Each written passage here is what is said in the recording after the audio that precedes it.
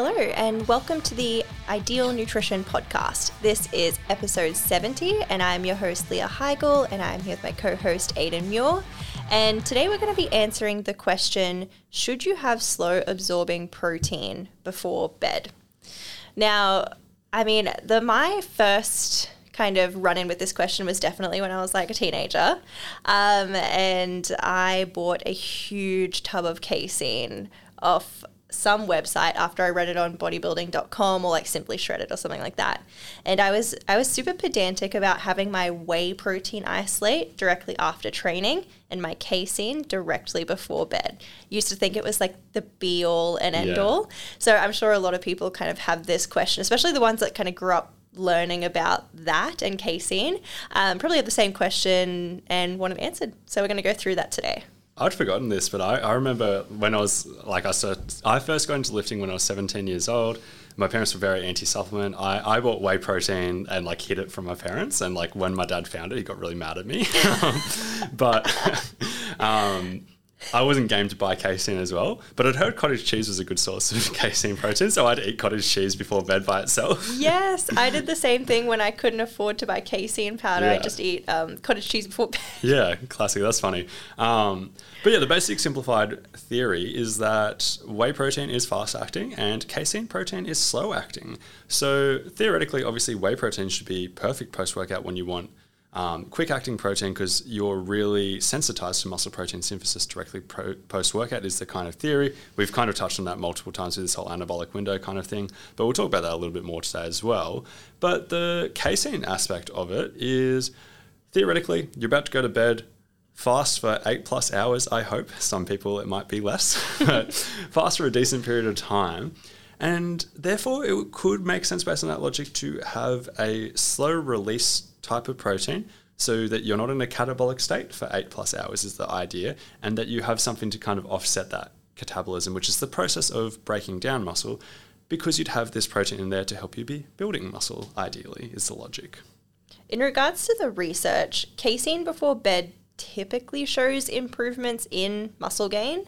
So there was a 2020 systematic review that found 40 to 48 grams of casein 30 minutes before bed showed improvements overall in muscle growth and strength gains. But, and there's always a but when it comes to this stuff, there is quite a bit to note about interpreting this kind of research.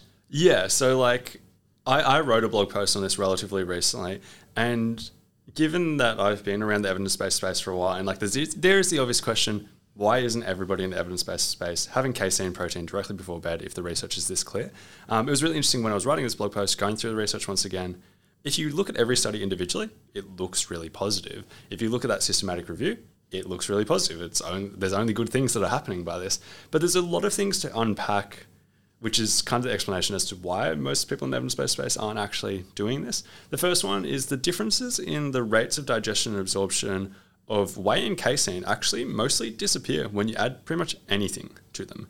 If you add milk to them, if you add anything else to them, these differences in rates of digestion and absorption pretty much disappear as measured by the increase in muscle protein synthesis and how quickly that happens.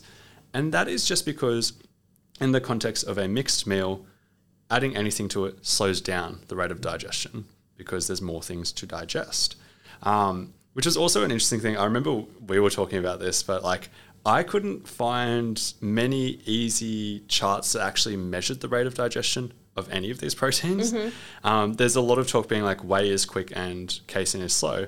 But one of the first things I want to identify is it's like, well, what context are we looking at? Like if whey is X quick, for example, and casein is X minus 2, or like a small difference or something like that. Yeah. Does this actually matter?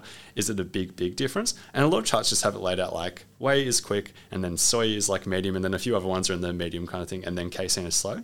And then there was one thing that actually measured the rate of digestion and absorption. And it had just casein in the middle, just like as a real curveball in amongst it. Oh, true. And that was the only thing that I actually saw that like really measured the rate of digestion and absorption.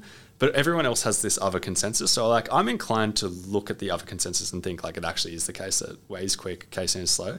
But I think it's just a really interesting question to ask and be like, we don't really have very easily accessible rates of digestion and absorption.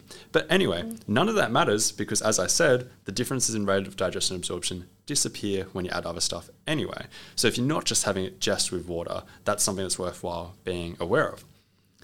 The next thing to factor in when interpreting the research is having pretty much any form of protein before bed seems to increase muscle growth in pretty much all the studies that have done it. It doesn't matter whether it's casein. That systematic review that was mentioned, they looked at casein before bed, but they weren't comparing casein before bed to other options. They were just looking at casein before bed. Another thing that's not directly on this should you have protein before bed topic, but it is that whey versus casein kind of concept, is the whole theory of whey post-workout and casein before bed is a little bit undermined by the fact that research shows that if you have casein post-workout versus whey post-workout, the results come out the same in terms of muscle growth. Like that has been studied, those studies have been done. The results in terms of muscle protein synthesis is different.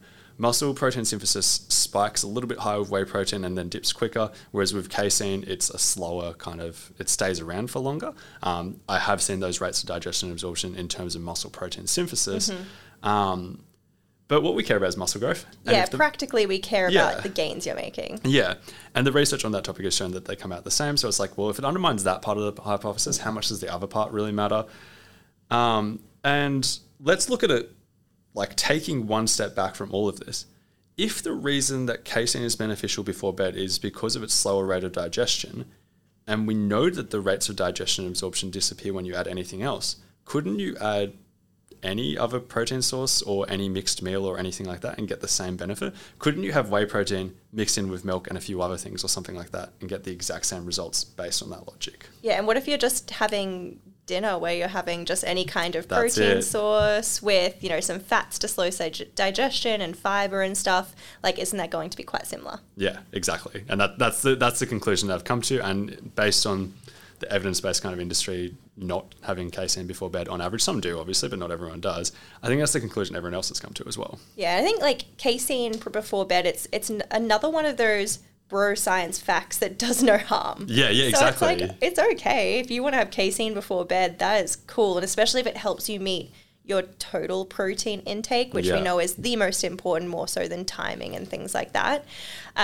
So yeah, go for it if you want to, but it doesn't seem to make a huge difference practically to muscle growth outcomes and strength outcomes.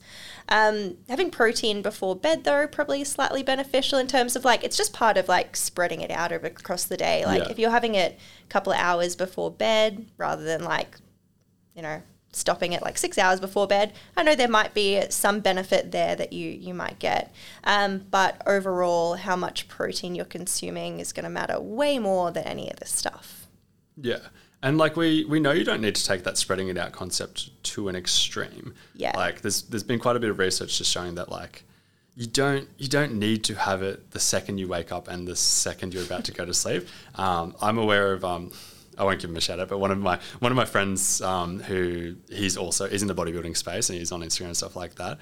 He used to get up in the middle of the night to have whey protein so he wouldn't be catabolic for too long. And he's jacked, like he's full jacked. But he was like a few years ago, he was like full bro science and like he knew the evidence and stuff like that. But he's like, I don't know, I've seen other jacked bodybuilders do this. I'm going to listen to them. Sure. But it's like.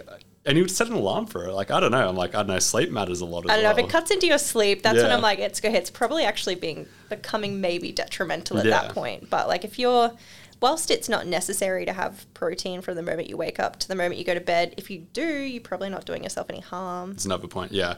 And on that topic as well, some people will be concerned about sleep quality, being like, well, if I have a lot of food before I go to bed, like we talked about in the last thing, if you go to bed feeling overly full, it's likely to disrupt your sleep quality. Yeah. But this is likely not an issue because if you do keep it to a small-ish amount, like that 20 to 40 gram of protein amount, and it's at least 30 minutes before bed, it's unlikely to be an issue in terms of disrupting your sleep or anything. This has been episode 70 of the Ideal Nutrition podcast. Thank you to everybody who has listened.